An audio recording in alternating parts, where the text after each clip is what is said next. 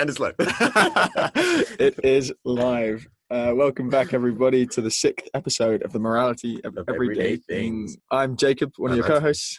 I'm the other co-host. Indeed. And on this podcast, we consider issues or questions of morality that touch our everyday lives, such as, when is lockdown justified?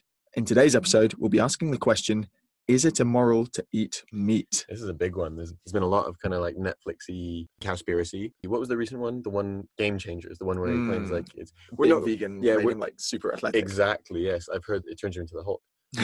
We're not going to be reviewing the science so much. We're really going to be focusing on the kind of moral perspective of this. We would provide the framework to understand what the evidence would point to. We wouldn't review the evidence. Thank you to this week's sponsor, us. We do not sponsor it because we love you guys, so please leave a review. It's true. It's still free of advertising. For now. Yeah. maybe we'll retrospectively add ads and then this will sound stupid. It will, but that's cool. We can live with sounding stupid. Okay, let's dive right in. Cool. So the usual thing we do when we begin these podcasts is we step back from the question and think about, what does it really mean? What are these terms? What are they actually pointing to?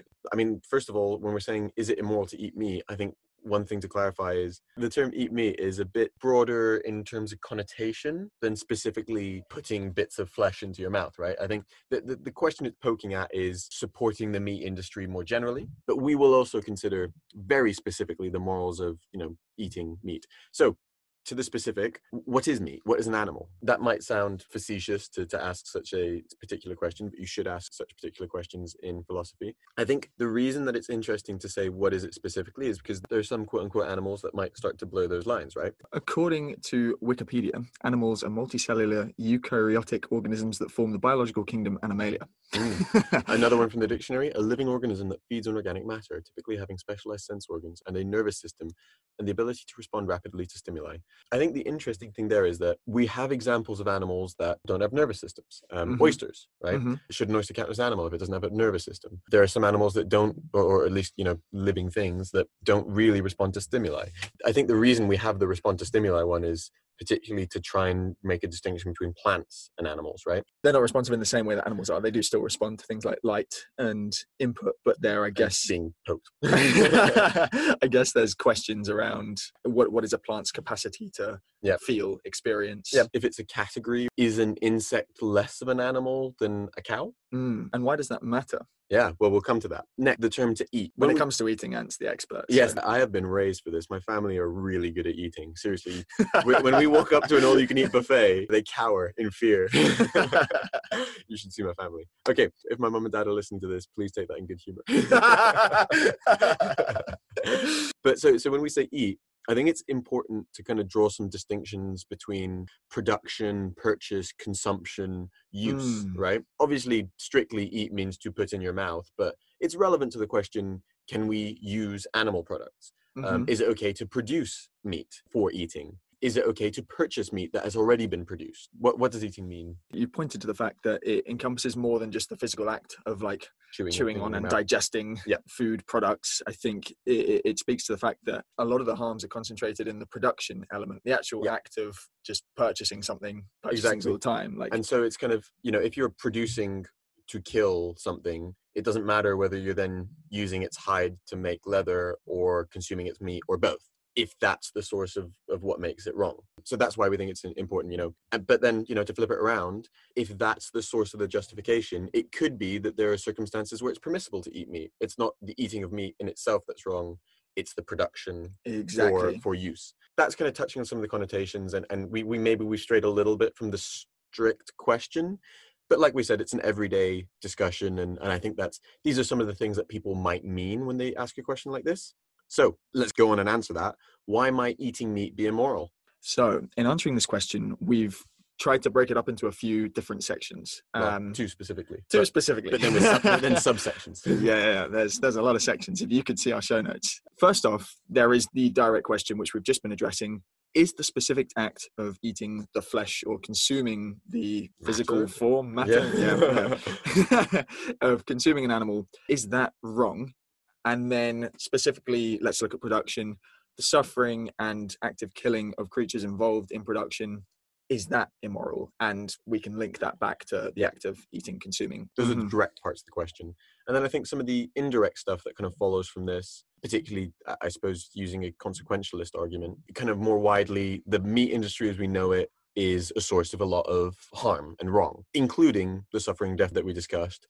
But there's also some other impacts. So, if you've seen Cowspiracy, and I guess if you don't live under a rock, you'll know that a big part of the modern vegetarian vegan argument is around the environmental impact, less than around screaming at people telling them that they're murdering for killing cows. But although that still exists, and we'll come to the extent to which that is valid. I don't mean that sarcastic tone to imply that that's not a valid position. So that's kind of a one part, and we've kind of drawn that out as a single one because it is so popular that it's very current. Yeah, it's very relevant. It's worth discussing in its own right. But then beyond that, there's some further examples. The environmental impact can be considered an externality, which means it's a byproduct. Like, the purpose of producing meat isn't to cause environmental harm, but it happens anyway. And there's a whole set of other externalities. One example being just the negatives of the entire sort of complex and the working conditions. It's kind of analogous to when textiles are produced in a sweatshop. It's a notoriously bad industry. Yeah, slaughterhouses, battery farms, all these things are just deeply unpleasant, not just for the animals, but for the people who work there as well. Not surprising then that when we've had some COVID outbreaks recently, for anyone who's listening a year or two from now, this is still the middle of a quote-unquote pandemic. I'm starting to feel like it's a little overblown. But listen, mate, we're in the middle of a second wave here. Oh my God, yeah. Well, Boris Johnson said so. So it must be true. Yeah, it must be true. Anyway, it's not a coincidence then that some of the outbreaks that we've seen have been in slaughterhouses. But then also, actually, the meat industry more widely has come under some attention because of its role in viruses spreading. Many novel viruses need to transmit through an animal in order to reach humans, and the killing and the mingling of lots of animals together is a big source of this, particularly of wild animals, apparently. So, maybe this isn't relevant to livestock farming, but still. But definitely to pangolin farming. Yes, and bats. We need to stop hanging out, man. But the point is that there are some externalities that are morally worth considering in the modern context of eating meat. I think one thing that's really important in considering this is, in the strictest sense, it actually doesn't make the act in itself immoral. We could conceivably come up with certain conditions under which it's fine. For example, if the issue is environmental impact, negatives of livestock farming, blah, blah, blah, that doesn't rule out eating roadkill. That doesn't rule out taking steps just to mitigate those impacts, to be honest. It doesn't rule out, like, if you raised an animal under great welfare conditions and it died of natural causes. I think also one of the difficulties with that indirect argument, it basically sets down like a moral marker, because it's basically saying, I am this moral and these externalities are the reason. It's hard to be consistent, I think. That's the point there. The same rigor of assessing externalities should apply to many vegan products. I will give specific examples: to aviation, to textiles. So when you're a vegan travel blogger who wears fast fashion, are you a hypocrite? Almost definitely. Yeah. I mean, you're definitely annoying.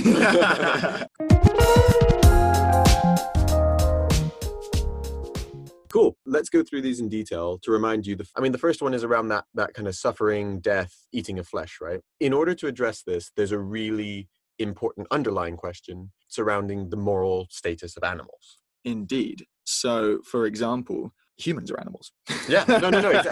I think the most interesting thing is, whatever argument you take, we basically need to say, how does this apply to humans? How does this apply to insects? And there's kind of a range of ways you can look at this. There are, for example, some philosophical schools that are basically saying animals are not subject to morality. They're non-moral beings. You could argue that we're on a spectrum of morality, saying that they are moral, but somewhere between 0 and 1, where 1 is human and 0 is a rock. Challenge you to kill a rock. And consume it.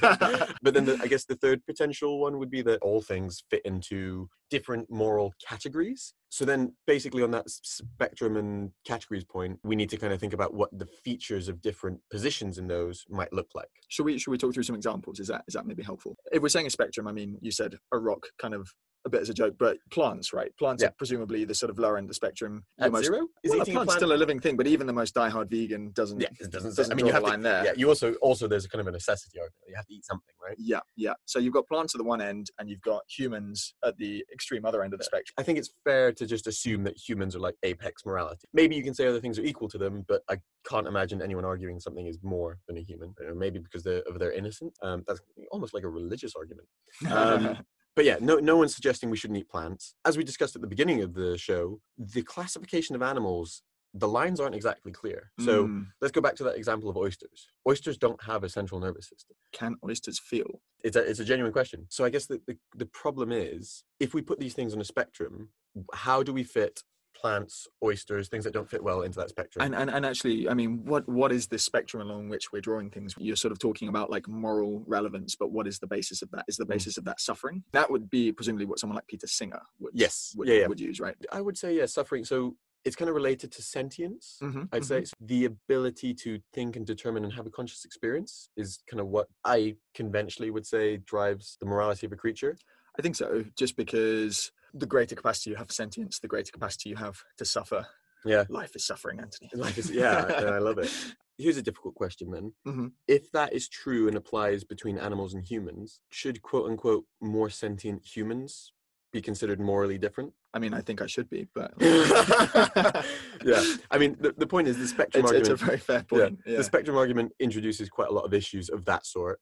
Another issue with the spectrum argument would be, if animals fit onto a spectrum, that would imply that some number of animals makes them morally equal to a human. Yeah, even if it's a logarithmic spectrum, like presumably at some point, it doesn't have to be linear, it just needs to be presumably at some point monotone. Like 1,000 cows is worth a human, and that's some tricky maths to be doing. Yeah, moral calculus. It's a little difficult, and you start to approach those kind of difficult questions of, okay, does this imply, like I said, that we should separate humans into different levels of morality on the basis of however it is that we're separating humans and animals? Where do we class animals that are kind of not sentient at all? And I think maybe this is just me saying my view, but I kind of feel like on that animals versus humans point, but like imagine, the God, you're talking to God. So, oh my God, you exist. And he's like, yeah, I've been here the whole time.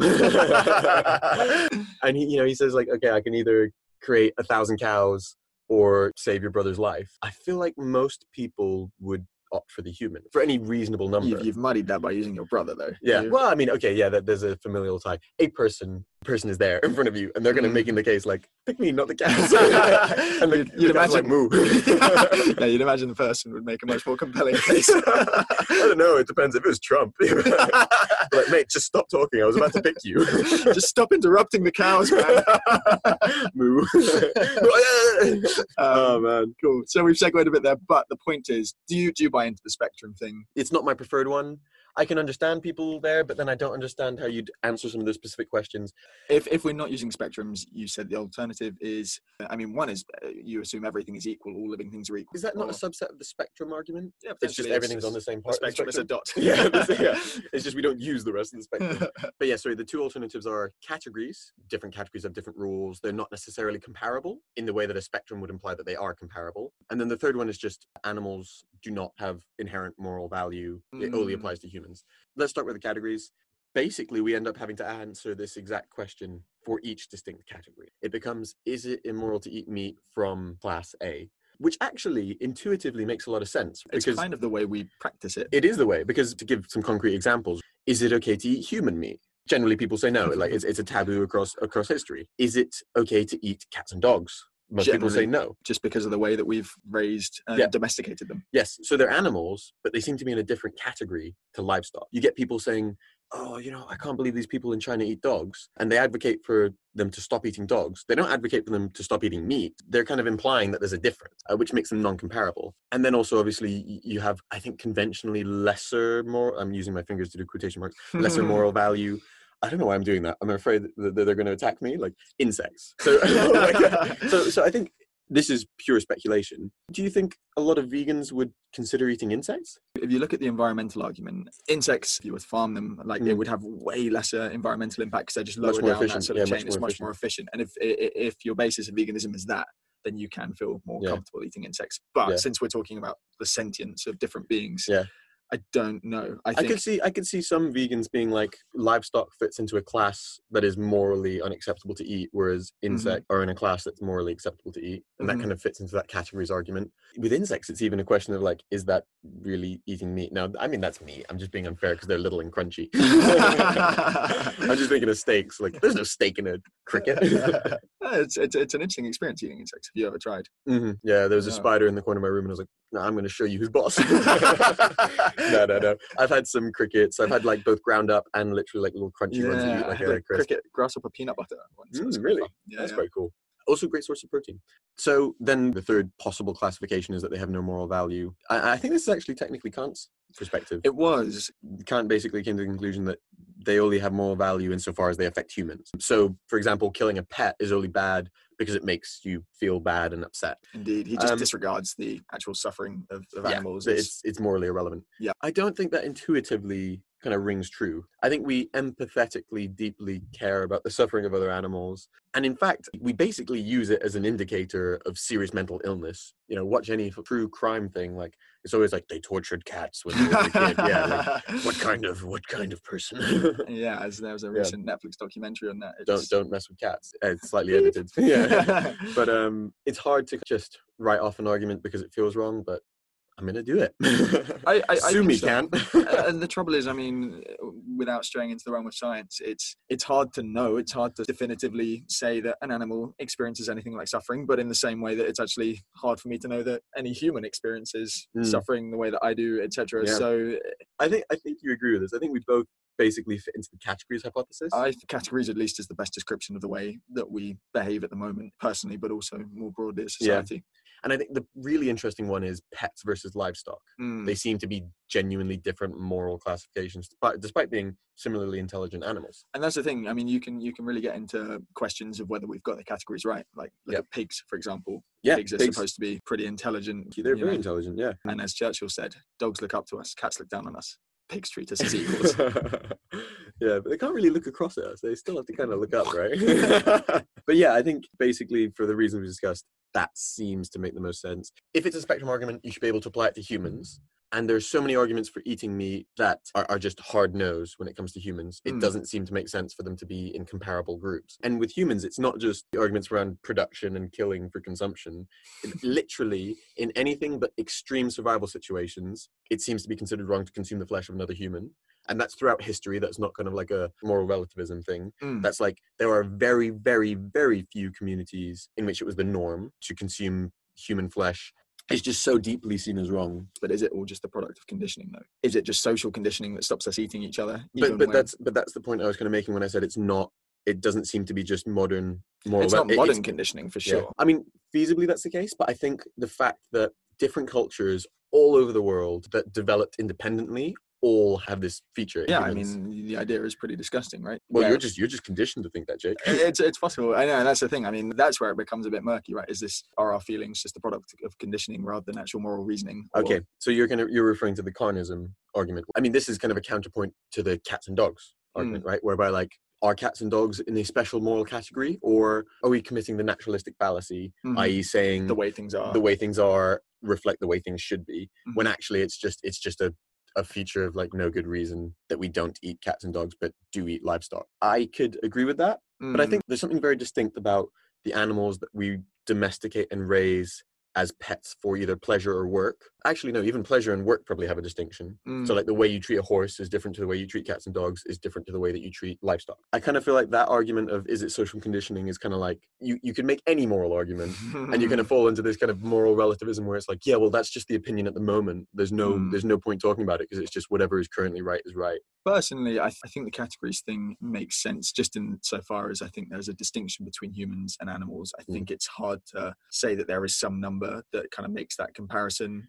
work out. Therefore, you want to treat animals as distinct from humans. Within animals, there are different classes of animals. That's why pescatarianism exists to some extent, right? For some people. Well, certainly pescatarianism otherwise probably doesn't make much sense. unless maybe it's a sort of health taste. And likewise, it doesn't really make sense to eat a cow but not a pet if it's like a spectrum argument. I mean, if anything, cats and dogs should be on a similar or lower part of the spectrum than many livestock, right? Why is that? They're kind of smaller. I don't know. That's not a fair point, but you know what I mean. Elephants are the most moral creatures. Actually, they're whale. Yeah, no, you're right. It's to do with sentience. Fine, it's pigs, not cows. Sorry. Like we said, like if anything, you should either not eat the pig or also eat cats and dogs. It's true. Pigs have been hard done by. They've been put in the wrong category. Yeah, exactly. They're just so bloody delicious. That's the problem. Why is bacon so good? You know, when I was a kid, I think my dad told me that bacon is pig's ears. And I never really thought about it. I believed it for a long time. And I was like, man, how many pigs are we killing? Like a pack of 12 requires 6 pigs. that was stupid of me. I was young, don't worry. I was 23. No, I must have been in my single digits. Bring it back to the question. The question there, we were looking at why eating meat might be immoral, and we were looking specifically at eating... The specific act of consuming the flesh of another creature. It seems that in some cases it is, if we're taking that category of moral status argument to be correct, in some statuses it is genuinely just wrong to consume the flesh of another creature. In the case of humans, as we said, some people would rather die than eat another human being, even in an extreme survival situation. The main question is it okay to eat animals in the category of livestock? And I think if you're happy to accept that they have a moral difference from humans, then that's how you feel comfortable with the act morally of eating them. It's a way of justifying it. It doesn't mean it is just. Yeah. I'm not saying it is just. I'm just saying, like, as long as you can consider them different from humans, which I think... Yeah. In the context of this question, basically take it that the animal has died of natural causes, because we're taking the suffering and production as a separate point. If you found a cow that had died of natural causes, it doesn't seem untoward to eat it, but it does seem untoward to eat a human who died in a road accident. Yeah. If you take the suffering and killing out of it, the actual act of eating meat doesn't seem in and of itself to be wrong if you can sort of conceive of animals as being morally different to humans. That's the sort of condition there.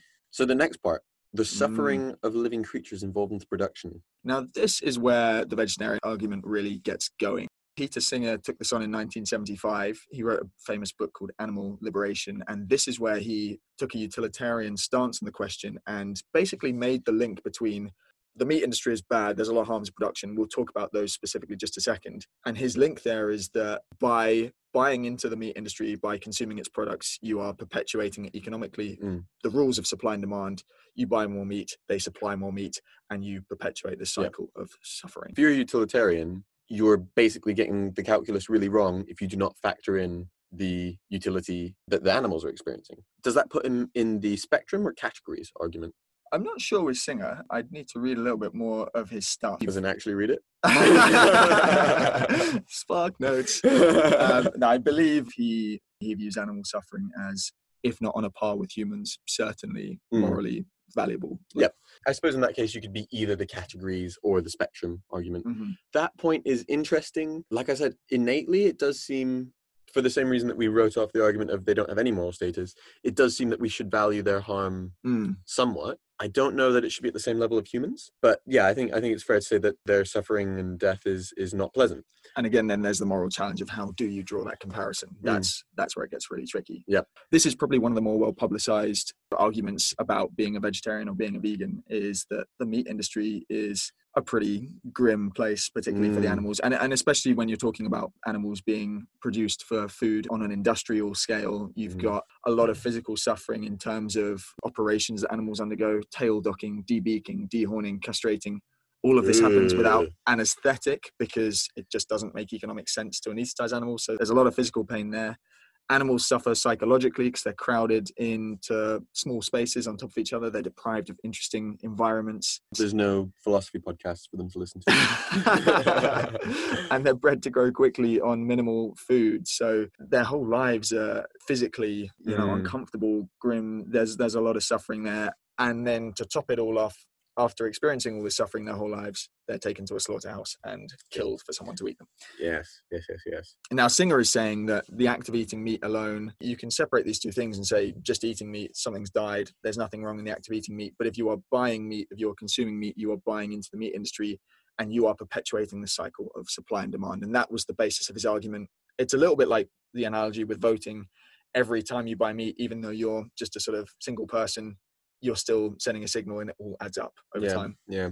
I suppose, the difficulty is when you walk into a supermarket as an individual, really, when you walk into a supermarket and there's some meat there. That's a criticism that has been levied against him. Granted, the chicken lying in the supermarket freezer today would have died even if you'd never existed to buy it. I mean, actually, what if you go in and it's like, you're the last person in on a Sunday and it's in the discounted aisle? Like, it's literally going to go in the bin if you don't buy it. And that happens to a lot of meat, right? A lot of meat is wasted in supermarkets and restaurants. And is it morally distinct to only eat meat that would otherwise go off. Because in that case, you're not even really affecting supply and demand, right? Like if that meat is going to be thrown away, it's not going to necessarily feed back. You say that, but it could also send a signal that they're buying too much meat. That's true. What about in a restaurant? Like someone isn't about to finish their plate of meat and it's just going to go in the bin. Man, I'm embarrassed to say I've done that before. I was out with some friends and there were like some guys on a stag do, which for Americans is a bachelor party.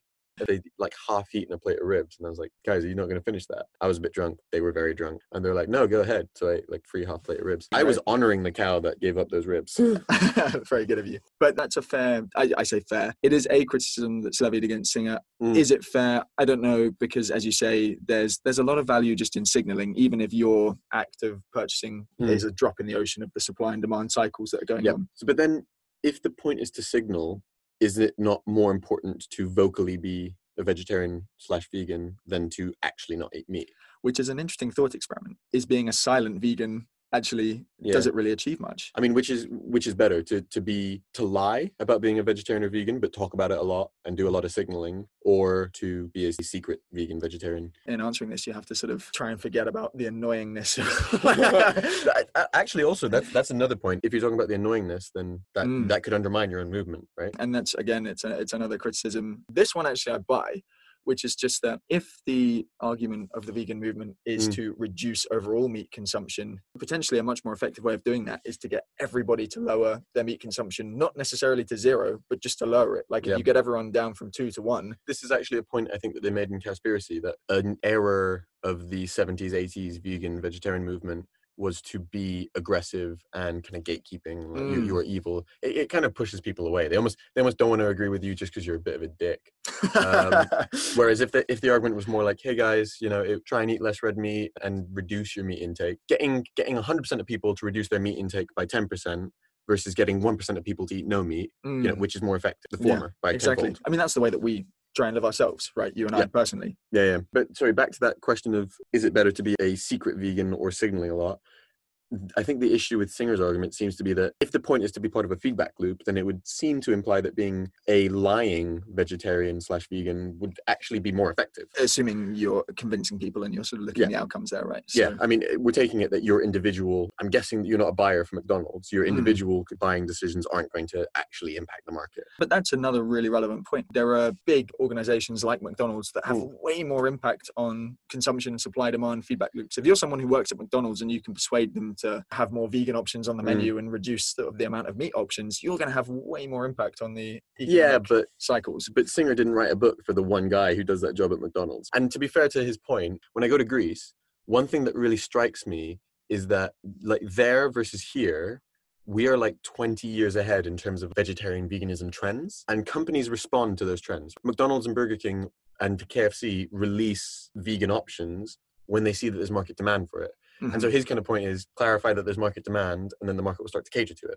Again, this is kind of like a micro-macro question, whereby like your individual actions and intentions versus the macro actions and intentions don't necessarily line up very well. And if your point is to change macro intentions, as per the thought experiment, it seems that it's more important to signal than to actually do the thing. But you could argue that effective signaling is only done if you are actually living up to your word. It risks undermining you if it comes out that you're secretly eating steaks at home. Exactly. Bathing yourself in the blood of chickens. Okay, so let's quickly wrap up the direct arguments then. So we've said, is the specific act of eating the flesh of another creature wrong?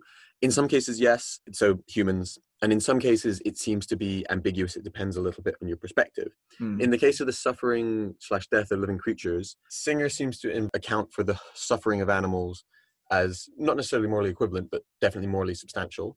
I think that's fair, but that doesn't undermine eating of meat. It undermines eating of meat that's produced in a way where it suffers and dies. Yes. So it doesn't seem to undermine eating genuine free range. I mean, if you actually had your own farm and you had an animal and you genuinely raised it well and gave it a good life, got to have lots of animal sex, and you only fed it, the foie gras. No, wait, that's bad. You only ate it you only gave it fancy stuff.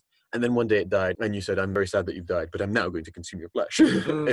that doesn't seem to rule that out, right? But so quickly, is there a difference there between you actively killing it and it just sort of dying? So, okay, let's assume that you kill it in like a totally painless way. Yes, because I mean, again, like with so many of the arguments we're going to do, apply it to humans. Is it fair? No, like, just because you kill someone painlessly doesn't make it okay to kill them. Like, imagine you're in court and it's like, you don't understand, Your Honor, it was a totally painless death. Like, oh, well, in that case, you did nothing wrong. And again, I mean, this points to a moral difference between humans and animals, because we feel comfortable putting down pets in a way that we don't feel with humans. Even vegetarians and vegans are more comfortable with putting down pets in a context in which we would not do that with. I mean, we literally have big legal and philosophical debates about whether someone should even be able to choose to end their own life. But yeah, with pets, it's kind of the norm. The point is, there are contexts in which even a vegetarian or vegan would put down an animal that we would never consider doing for a human. It's having a bit of a tough time. It's going to die in the next couple of years anyway. You'd never be like, right, whatever, see you, grandma. And I guess the fundamental difference is that humans have a choice. Animals do not. Maybe there's a couple contexts in which you do it for humans. If a human's in a vegetative state. Mm-hmm. And then the other one actually you mentioned before we recorded was if there is genuinely no hope of saving someone and you're out of normal norms of civil society. So you're in a war and there's someone there kind of like, dying horribly filled with shrapnel. So cold, Anthony. The light. I see the light. Some people would say it's permissible to kill a human being in that context. Possibly morally maybe justified, it's actually the right thing to do. Maybe in that case, then it's not that animals are different, but that we're just our perception of when it's okay to kill a human is wrong. Yeah. But I would say generally, we treat them differently. There's still cases where we put animals down where we'd never consider putting a human down, right? Mm-hmm. But I think no one's saying it's not, it's definitely a valid moral position to not eat meat because you oppose animals being killed. Question, I suppose, is it a valid position to feel the opposite? I think that the difficulty is you have to balance it against the need and benefit that you get from it. Increasingly, we're seeing, and I fit into this category, I'm in the difficult position of not being happy with the suffering or death of animals, but eating meat because it's a convenient way to get the kind of protein macros that I need, and I enjoy it, and loath to admit. But given good alternatives, I would totally move off it. I'm glad that there is a movement that means that there's more and more meat alternatives, good meat alternatives. And so I can reduce my meat consumption, which is something I conscientiously try to do. But I'm not prepared yet to totally commit to not eating meat. Because it's the most expedient way to, and tasty. Yeah. Arguing about what's moral and how we live our lives, I can acknowledge that something's wrong and still do some of it in my life without necessarily being an absolutely terrible person. Like flying is wrong. Most textiles are wrong. But if you're telling me that you never fly and wear a shirt from H&M, then you're lying. Actually, no, that's not fair. You're not lying. You might be a great person. You might be an excellent person, but we have to balance what's morally right with what's reasonable and convenient. But we can also strive to make things better. And I think this whole issue is, I find this a personally quite challenging one, because I think this is possibly the one area of my life where I am morally inconsistent, and it annoys you. And at least you're living an examined life. It's a source of cognitive dissonance. I feel you. I'm the same. But certainly efforts to reduce your meat consumption is a good kind of midway. Is a good midway for now. And I think as meat alternatives get better, it's something we can substitute more into our diet. So that's exciting. Or, I mean, if you're on the spectrum or categories argument, moving to less sentient forms of animals, right? Eat more insects. Exactly. Eat more insects. I mean, I would be happy if that was kind of more available. This episode is brought to you by Reese's Peanut Butter Cups. In breaking news, leading scientists worldwide are conducting experiments to determine if Reese's Peanut Butter Cups are the perfect combination of peanut butter and chocolate. However, it appears the study was inconclusive, as the scientists couldn't help but eat all the Reese's. Because when you want something sweet, you can't do better than Reese's. Find Reese's now at a store near you. Next one. So I think, we've looked in quite a lot of detail there at the direct arguments surrounding why eating meat might be immoral. Let's now look at the externalities, the indirect effects. And this, to sum up that argument, the meat industry is the cause of a lot of harms and wrongs, such as environmental impact, slaughterhouse, bad working conditions, etc., etc. And we're saying, none of those are the intended outcomes of the way that meat is produced, but they do exist. Necessary. It's not necessarily the case that in order to produce meat, you must have huge negative environmental impacts. It's a result of the way that we currently farm meat, right? Yeah. So, if I was the only person in the world who farmed a cow, it wouldn't have an environmental impact. And like we said, it may not even need to suffer or anything like that. I think, this is personal speculation, I think the reason the environmental impact has gained so much traction is because people feel a bit more morally ambiguous about killing animals. And that's where the vegan argument originally centered, was like, it's just wrong to kill something. And then people are like, oh, well, animals fall into, as we've said, categories, different sort of gray areas.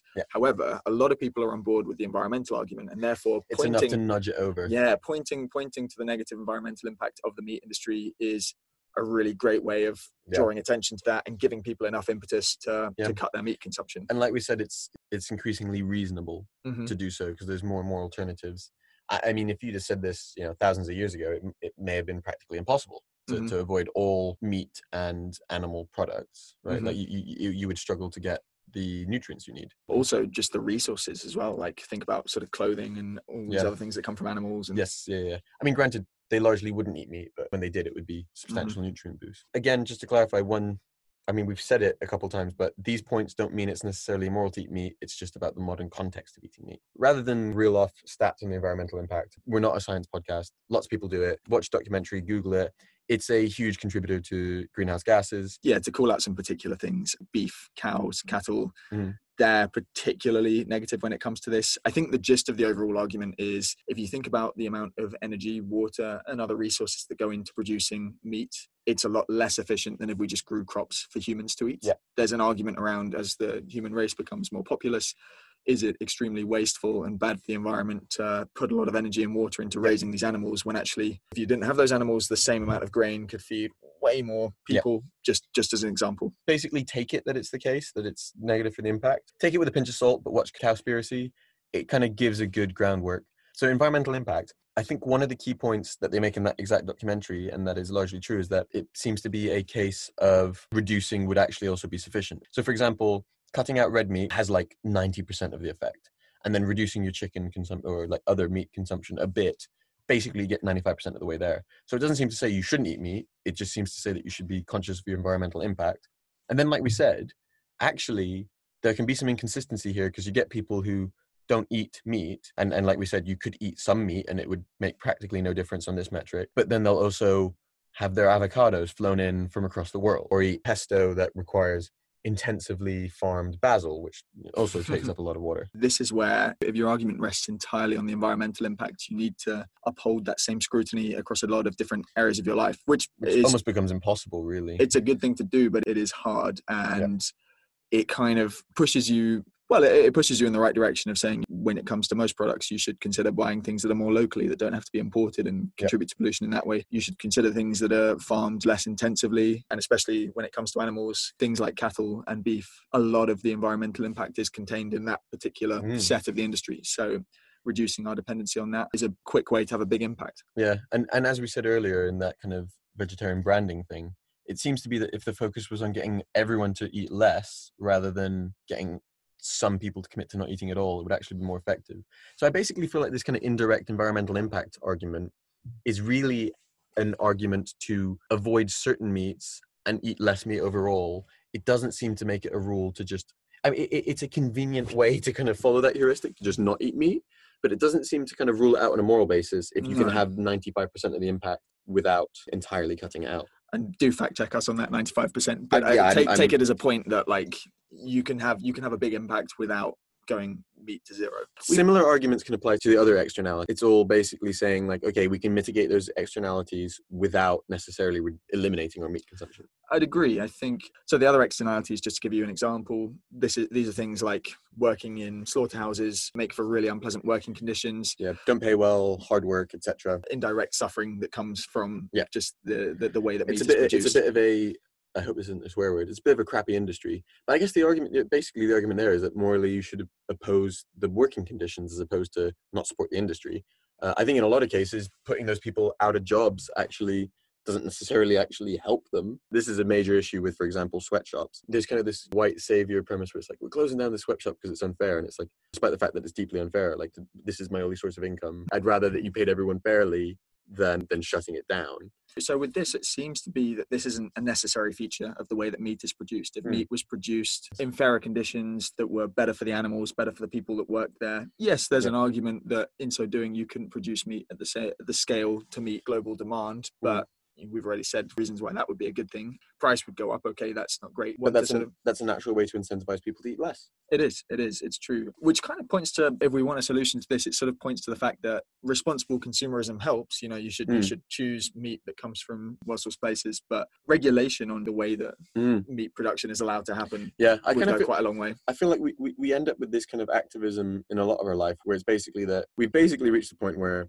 our governments aren't regulating so many things effectively that there are constant calls for us to regulate them. Another good example is we and people who invest in companies and asset managers and stuff should hold companies to account and encourage them to be more carbon neutral. I'm like, yeah, that's good, but you're doing this because of a failing of regulation. Like, really, that's the place of regulation. It's the function of governments to try and take that long-term interest in the common good to then create regulation. The argument that we should, as consumers, step up is like, yeah, I agree, but it's only because of a failing of regulation that it's become a necessity. I think so. And a lot of the externalities, environmental impact, even the risks of viruses spreading within slaughterhouses, etc., and just the suffering that animals experience, all of this could be solved by better regulation, which means that there's less pressure on you as a consumer to consume responsibly because there aren't irresponsible choices on the shelves. So like everything, it's the government's fault. We've given some specifics, but to summarize the entire indirect argument, it's indirect. Changing your meat consumption is a way to impact it, but it doesn't necessarily make a statement about the morality of the specific action of eating meat. And it's not even necessarily the best course of action to right those wrongs. You'd probably have a bigger impact campaigning for regulation. And to be fair, like being vegan, making a statement that way, signaling, it's all good steps towards that end goal. If we're talking about environmental impact or people working in difficult conditions, those are issues that you could address entirely outside of the meat industry. You could address environmental impact in the aviation industry, in the textiles industry. And in vegan products like avocados. Yeah, and even same with workers' rights. Okay, so overall, Jake, is it immoral to eat meat? What is your take? Oh, man. I was dreading this moment. I feel like the indirect argument on its own doesn't provide a strong enough moral basis for not eating meat. I think these are consequences, conditions that can be solved in other ways. And being vegan, vegetarian is certainly a good step in that direction, but it's not a necessary feature of actually eating meat, right? It's a sort of feature of the way things are now. Yeah. So the main one, environmental impact, reducing your meat has a very, very similar effect. And it doesn't mean that, like, in certain circumstances, it's not okay to eat meat.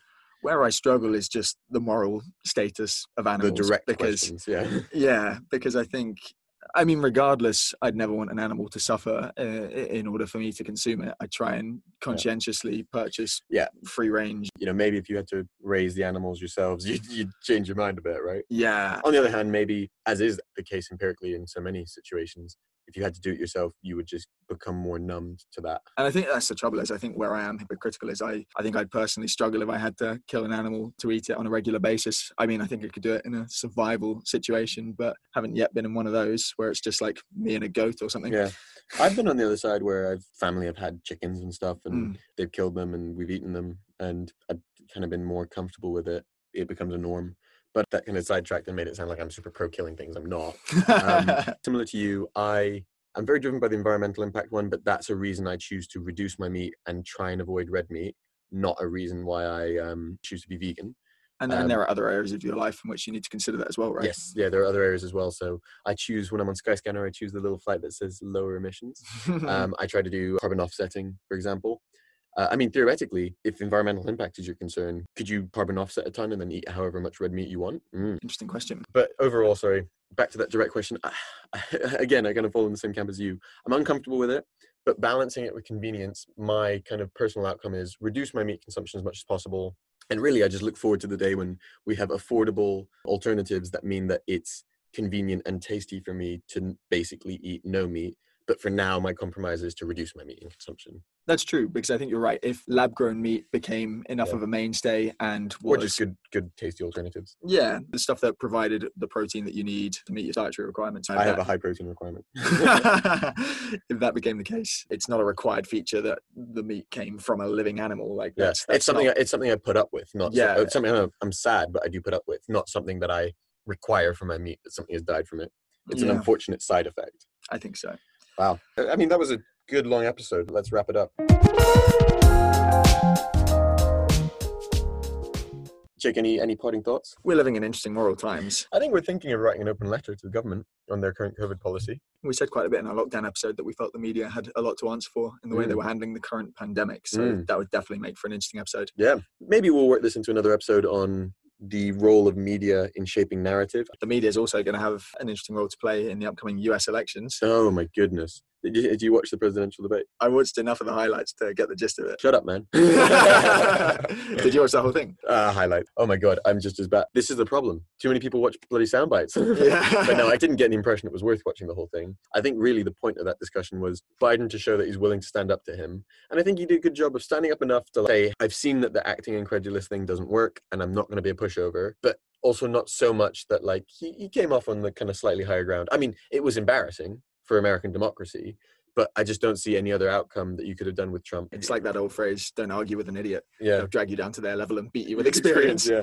But it reflects a breakdown in civil discourse in society when debate becomes pointless because all you're going to see is sound bites on the both sides saying that person won and they don't even discuss policy. Should we consider doing an episode on the role of media as our next one? I don't want to commit to it, but I'll say maybe. Okay, we'll come back to you, listeners, on what the exact question for the next episode is. Might be that, might be something entirely different. Give us your thoughts and feedback if there's anything you want us to tackle. Guys, I'm going to quickly recall, have you ever gone into a YouTube thing and they're like, what up YouTube, like and subscribe, leave a review. Please, if you enjoy this, do leave us a review. It's extremely helpful. We know that the majority of our listeners are actually in the US and we have not had a review on our US Apple podcast page. Shocking. Although I think most of them listen to us on Spotify. So if you like this, don't forget to rate us, leave a review, like, subscribe, yeah, share, do all those internety things. It really matters to us. I'm genuinely asking you, mate. Yeah, this is just a project of passion, but if you like it as much as we do, help us keep it going. See ya. Thanks, guys.